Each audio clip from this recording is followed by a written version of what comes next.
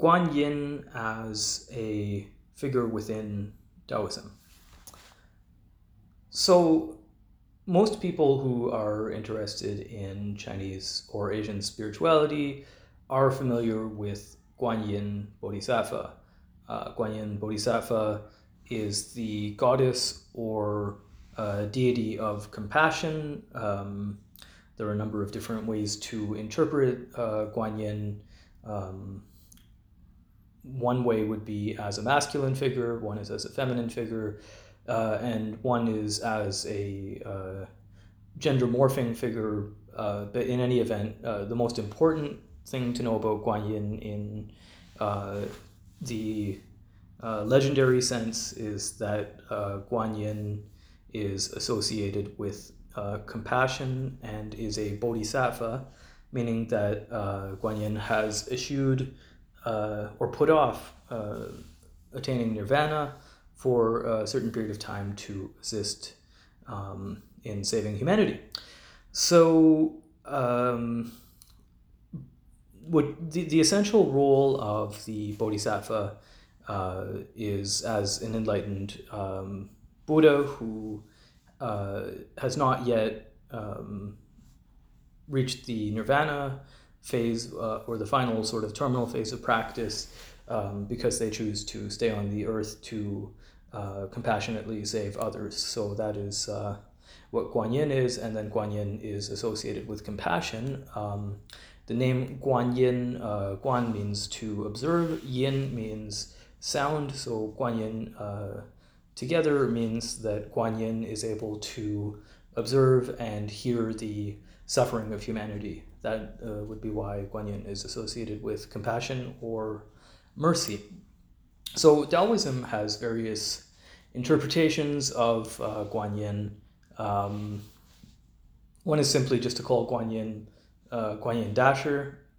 Guan Yin could also be related to Yunyu or the Jade Girl, or Cihang Zhenren, depending on which school of Taoism you follow. But there's another more, I think, interesting aspect of Guan Yin for those of us who practice meditation in the Taoist tradition, which is Guan Yin's relationship to the Zuqiao point in the inside of the skull.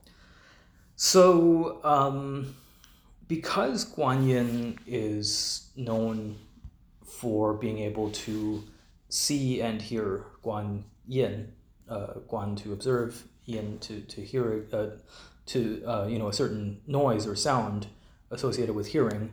Again, certain Taoists have chosen to interpret Guan Yin as a very specific point in the brain, which is between the eyes and the ears. So roughly in the center of the brain. Arguably, we might either choose to look at this as the Zuqiao point, or the ancestral portal point, which is directly behind the eyebrows, about an inch into the head, or we might choose to interpret this as the Niwan point, which would be in the exact center of the brain. Personally, I would prefer to view it as the Niwan point from an ideological perspective, because of the ears being associated with the Du meridian and the eyes being associated with the Ren meridian. In the center, that would be mediated by Earth, which is associated with the mud ball, and then that would be a similar mediation that goes on between the heart and the kidneys. So that, from a Taoist alchemical standpoint, seems to make more sense to me than the Zuqiao point, which is a acupoint, otherwise known as the Mingtang, or brightness palace, which is where one of the points where the Renmai originates, and where the Dumai ends. So regardless of whether you want to interpret the Guan Yin point as being closer to the eyes or more in the center, the basic concept is fairly similar. It's a point in the brain at which the original perceptual spirit exists. So Qianfeng Laoren would have referred to that as the original place where Xing, or nature, Xiantian Xing, the pre-celestial nature, exists. I'm not quite on board with Qianfeng Laoren's interpretation of this, but you get the point. So this area that would be between the eyes and the ears and mediate seeing and hearing is the seat of perception, because two of our most important perceptual functions happen to be located there. And then if we look at it from the perspective of the five elements existing on the face, we have the eyes, ears, nose, mouth, and tongue, with the eyes representing the wood element, the ears representing water, the nose representing the metal element, the mouth representing the earth element, and the tongue representing the fire element, and then those correlating with the various five organs.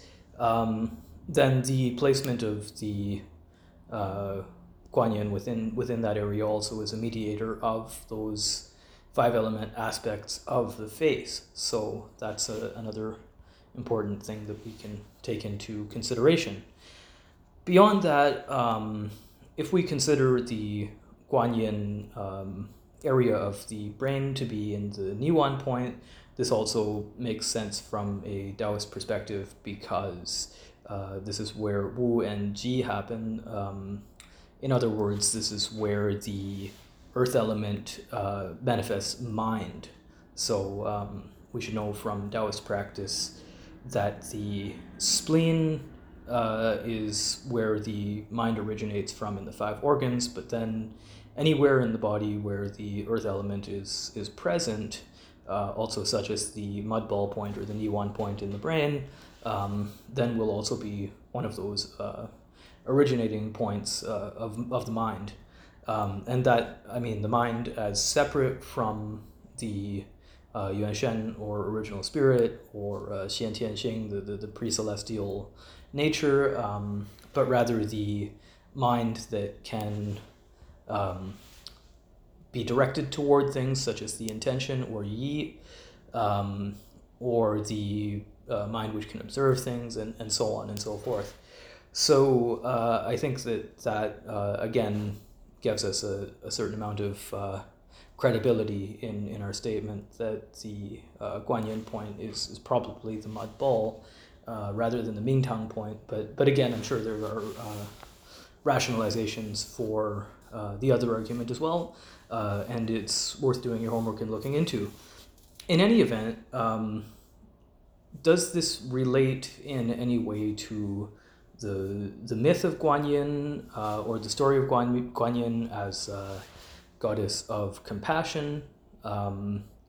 Well, I don't know if we can create a direct practical link between these things, but of course people who engage in serious meditation practice also must perform gongde, or they must cultivate virtue, and part of virtue is to be compassionate to other people and to try to help them out of bad situations.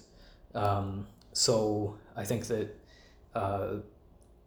we can certainly contextualize this particular mythological aspect with our practice, although perhaps we have to extrapolate slightly from the original point in the Niwan area of the brain, and also add a certain amount of ideology into our practice in order to make those things fit together.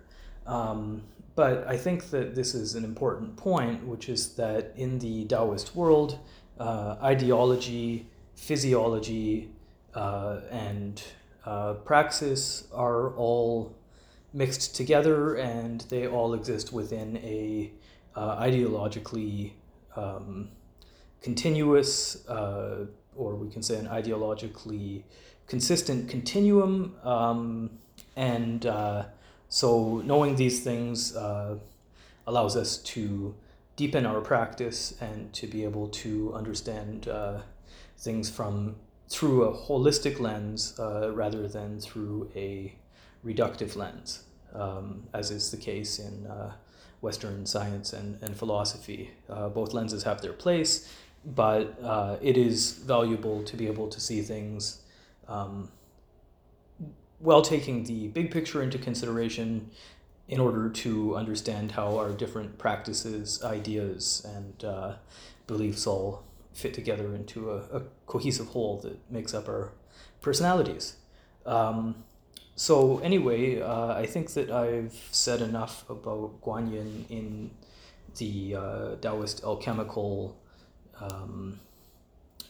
area, and so I'll leave it at that, and thanks for listening. Tune in again, and we'll talk about some other fascinating subject in Taoism. Thanks a lot. Bye-bye.